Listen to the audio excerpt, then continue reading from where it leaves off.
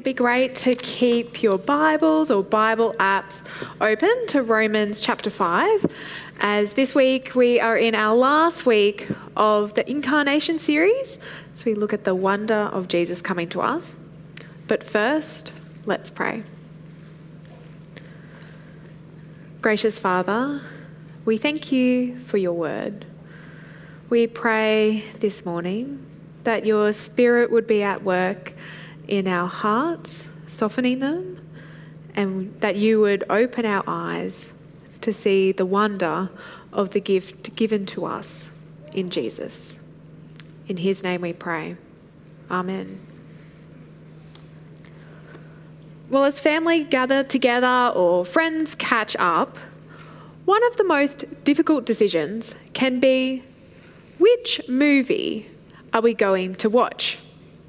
Quickly, you might work out that some people decide by gut feel or others by what looks good. I generally tend to take the role of the family research assistant. I want to know all the options. What's on? What has the best reviews? What is it about? Critic reviews might give you some clues, but really, the best way to get a sense of what a movie is about or the sense of style is to watch the trailer. In a trailer, you get to see who the main characters are, what's their backstory, and where is going to be the point of tension. And Romans chapter 5 is like a movie trailer. We meet the key characters, Adam and Jesus. We're transported to their backstory, their origin story. And we see that the problems that they face aren't just personal, but create a problem for the whole world. In this story, we don't just sit back and watch what unfolds. We are part of it. Adam's problem is our problem. Jesus' solution? Well, it can be ours too. Two people in focus and two ways on offer. The old Adam, the way of death, and the new Adam, the way of life, and an invitation to choose life. So first, let's see where this story begins, starting with Adam and the way of death. So would you look with me from verse 12? Therefore, just as sin entered the world through one man, and death through sin, and in this way death came to all people, because all sinned. To be sure, sin was in the world before the law was given, but sin is not charged against anyone's account where there is no law. Nevertheless, death reigned from the time of Adam to the time of Moses, even over those who did not sin by breaking a command, as did Adam, who is a pattern of the one to come. We begin at the one moment in time where sin and death entered the world. Sin and death wasn't a part of original creation, but came through one man, Adam. From the beginning, the Bible claims that humanity is not essentially good, but is corrupted and infected by sin. The Bible claims that evil and the worst things in our world are not just external to us, but are deeply ingrained in us. For it was through one man, Adam, that sin entered the world, infecting and spreading through all humanity, through all history. In Genesis chapter 3, the image is of Adam, and of course Eve, standing there in a perfect world, and yet doubting the goodness of God's provision and promises. Adam wanted control, to be equal with God, so rebelled against God, against his command, and was removed from God's presence. Now, we don't stand in a perfect garden, but that same desire for independence, for control, for power over our own lives runs through us too. Adam represents all of us, and his beginning is our beginning. But you might be thinking, hang on, why should one person's action affect everyone? I wasn't even there. Is this like a playground fight where even though he hit you, you both get punished? Adam is the first man. He is the representative of humanity. But he's also the pattern in which we are moulded after. Like a mould which determines the shape of a pot, we are fashioned in the same way and imprinted with the same desires. The action of Adam, the disobedience and rebellion, reflects our own actions. Where Adam's one act opens the floodgates for sin and death to come into the world, we follow the same pattern of Adam, repeating sin and rebellion. And we're told clearly that the consequence of this sin is death. Sin and death are a pair, coming into the world together, one after the other. We might sometimes struggle to exactly identify where sin is in the world, but death is far more obvious, even if we'd like to ignore it. We might feel uneasy about the harsh reality of death, saying that someone has just passed away or that death is nothing at all. But the death of friends or family members, or even people we read about on the news, all that can jolt us awake to the sting and reality of death. And it only takes a moment of reflection to know that death is what awaits us too. It doesn't matter what your beliefs are, or what your bank account statement is like, or how nice you are. Death comes to all. And in a side remark here, verses 13 to 14 point out that sin and death were in the world even before the law was given to Moses. Therefore, the situation being described here is not just a problem for Israel that was created when they received the law, but that sin and death has always been an issue for everyone. Death comes to all, for all have sinned. This pattern is first established by Adam, whose sin leads to judgment, condemnation, and death. And we experience that same pattern. This is universal. There are no exceptions. No time in history where this hasn't been true. We see that in verse 14, that from the time of Adam, death reigned. Following after Adam is every culture, every people group, nation and language. And over all, death reigns like a king.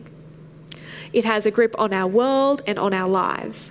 And sometimes we can feel that more acutely when hurt or betrayed by others, or just standing in shock at how things have turned out so wrong.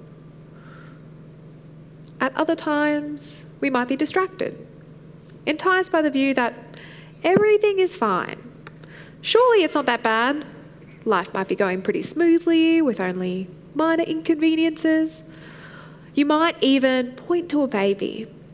Look at how innocent and good they are. But even a few moments with a toddler will show you that just like us, they are perfectly able to fight, scream, kick, and lie for what they want.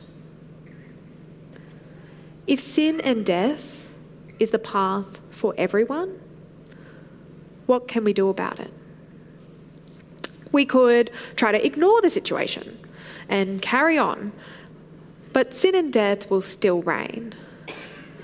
We could try to take control and use our best efforts to overcome sin. But to my knowledge, no one has yet been able to do that and evade death. Or we could retreat from the world, limiting our exposure to the pain of sin and death.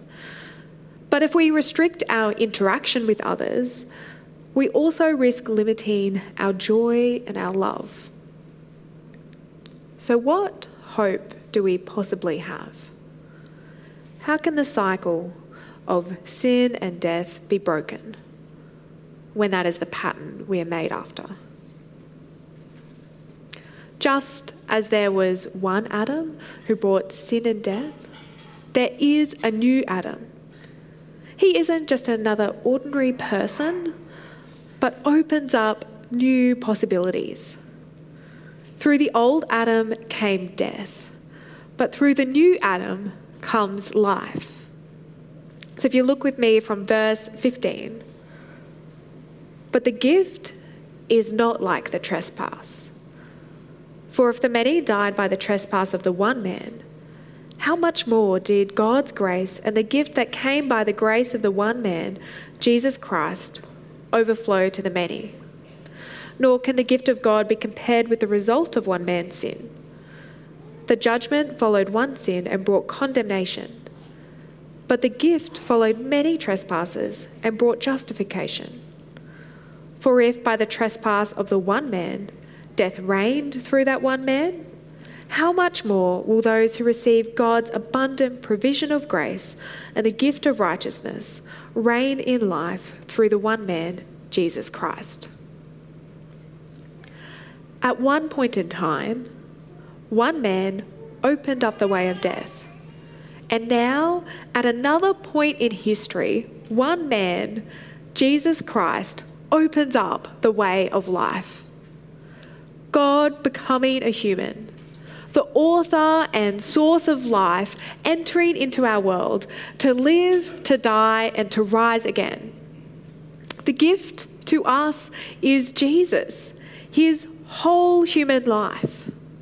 His incarnation is the decisive moment where a new way is opened up for humanity. God did not just one day change his mind about us, about our rejection and destruction of his world, but sends us his son, a vulnerable baby, to live a life of obedience, experiencing the brokenness of our world, to die as a criminal for us and for our sin, to conquer death and usher in new creation. God's solution to the infection of sin and death in the world is not to give up, not to start again, or not just issue a new set of rules, but to send us Jesus. For the mess that Adam began and we continue, we need another person to step in. As Michael Bird helpfully summarises, the grace of God can only come to humanity through a real human being. Only a new Adam can undo the condemnation of the first Adam. The gospel is incomplete if it only speaks of God's attitude to humanity without detailing it that it was through a human being and for human beings that salvation is wrought. As both fully God and fully human, no one else is qualified to truly step into our situation and fulfill where the first Adam failed. The consequence of the entrance of Jesus, his life, death, and resurrection, is that a way of life breaks into where death reigns. Where Adam was disobedient, Jesus is obedient. Where Adam brings judgment and condemnation, Jesus brings justification. And where Adam brings death, Jesus brings life. Jesus doesn't merely mirror Adam like a counter move in chess, but in every way surpasses Adam. Here we don't have two equal and opposite forces in play, like the ancient idea of yin and yang, but the superabounding life and grace of Jesus that comprehensively defeats and destroys the reign of death. The gift is not like the trespass in the scale of its consequence and the magnitude of its effect. Jesus' life and entrance into the world affects every person. In Adam, one act results in many trespasses, resulting in death for all. In Choose Your Own Adventure, if you don't like how the story is going, you can just start again.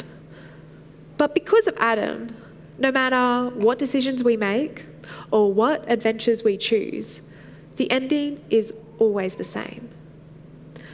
But even after we have made bad decisions, Jesus offers a different ending. And this different ending is available to anyone, no matter what adventure you've chosen. Following many trespasses, the one act of Jesus results in life for all. And the magnitude of Jesus' act is like coming to some dry bushland that is ablaze with fire. Adam lit the first match, and each person has thrown in their matches too. And yet, into this furnace, Jesus quenches the fire, and the scorched land springs back to life. This result, this way of life, offered by the life, death, and resurrection of Jesus, is completely unmerited. And that is really what grace means. If we look at verse 15 to 17, Paul repeats grace and gift 8 times. And grace means we don't contribute to Jesus undoing the way of death. In the ancient world, gifts would be carefully calibrated based on the nature of the relationship, the power differential, and the influence that could be gained. And yet, we have nothing to offer God, nothing to give the creator of the world, and yet we are given his lavish and abundant gift of Jesus. His gift is not because of our actions or our influence, but because of his grace. The result of Jesus' life is that a way of life is made open to all. From verse 18. Consequently, just as one trespass resulted in condemnation for all people, so also one righteous act resulted in justification and life for all people. For just as through the disobedience of the one man the many were made sinners, so also through the obedience of the one man the many will be made righteous. Jesus' birth, what we celebrate on Christmas Day, marks the day when a new way for humanity is opened. Where because of the life of Jesus, justification and life is open for all people. This way is not just an automatic redirect. It's not universalism where our response isn't necessary. But Jesus' life is given for us to receive. And we are invited to choose the way of life. And that is the final point. So we have a look back at verse 17. For if, by the trespass of the one man, death reigned through that one man, how much more will those who receive God's abundant provision of grace and the gift of righteousness reign in life through the one man, Jesus Christ? Before every person lies 2 options. To continue along the path set by Adam, which leads to death, or receive God's gift, following Jesus, who brings life. Now, there might be a few reasons why we or the people that we love ignore God's gift. We might think we're too good or too bad. If you think you're pretty good and life is fine, why would you need to look elsewhere? Why depend on someone who lived 2,000 years ago? But if we are not essentially good, then we do need someone to step in. Even with a near perfect life, death will still come. And if our beginning started with Adam, then there will be spaces in our lives and in us where sin seeps in, corrodes, and destroys. Our life choices can't keep sin and death away. On the other hand, you might think that the weight of your life, your actions, your history are just too much for Jesus to bear. But the gift is not like the trespass. Jesus' death has once for all dealt with the weight of every person's sin. There is nothing we need to add, nothing we need to supplement. Jesus, as God, the author of life, has the power to redeem, renew, and justify us. And the amazing news is that this has been done. All that remains is for us to receive God's gift of Jesus. At the announcement of Jesus' birth, we are reminded of all that he will accomplish in his life for the world. Now, baby announcement posts don't tend to include all the child's future career achievements, but Mary, Zechariah, Anna, Elizabeth, and Simeon all pointed to the salvation which will be brought to the world by Jesus. On the night he was born, even the angels proclaimed, "Today, in the town of David, a Saviour has been born to you. He is the Messiah, the Lord." At Christmas, we enjoy giving and receiving gifts. Some things we need, some things are nice to have. But the gift of Jesus, the gift of his life, all that he would generously pour out on the cross, and in conquering death, offer life to us, that is the gift we desperately need. The way of life, made possible in and through Jesus, is on offer. It's free and always available. It can't be corrupted, doesn't wear out, and surpasses all our needs. So this Christmas, see the life that is offered in Jesus. Receive him, welcome him into your life, and continue to delight in him, the greatest gift of all. Let's pray. Dear gracious Father, thank you for your gift to us, your Son, Jesus. Thank you for coming to us when we were powerless to do anything about our sin. By the power of your Spirit, please help us to grow in our understanding and delight at the lavish nature of your grace. As we celebrate the birth of Jesus this Christmas, please help us to see your grand salvation plan bursting into the world. Each day, please help us to grow in awe and wonder at all you have done for us in Christ. In Jesus' name we pray. Amen.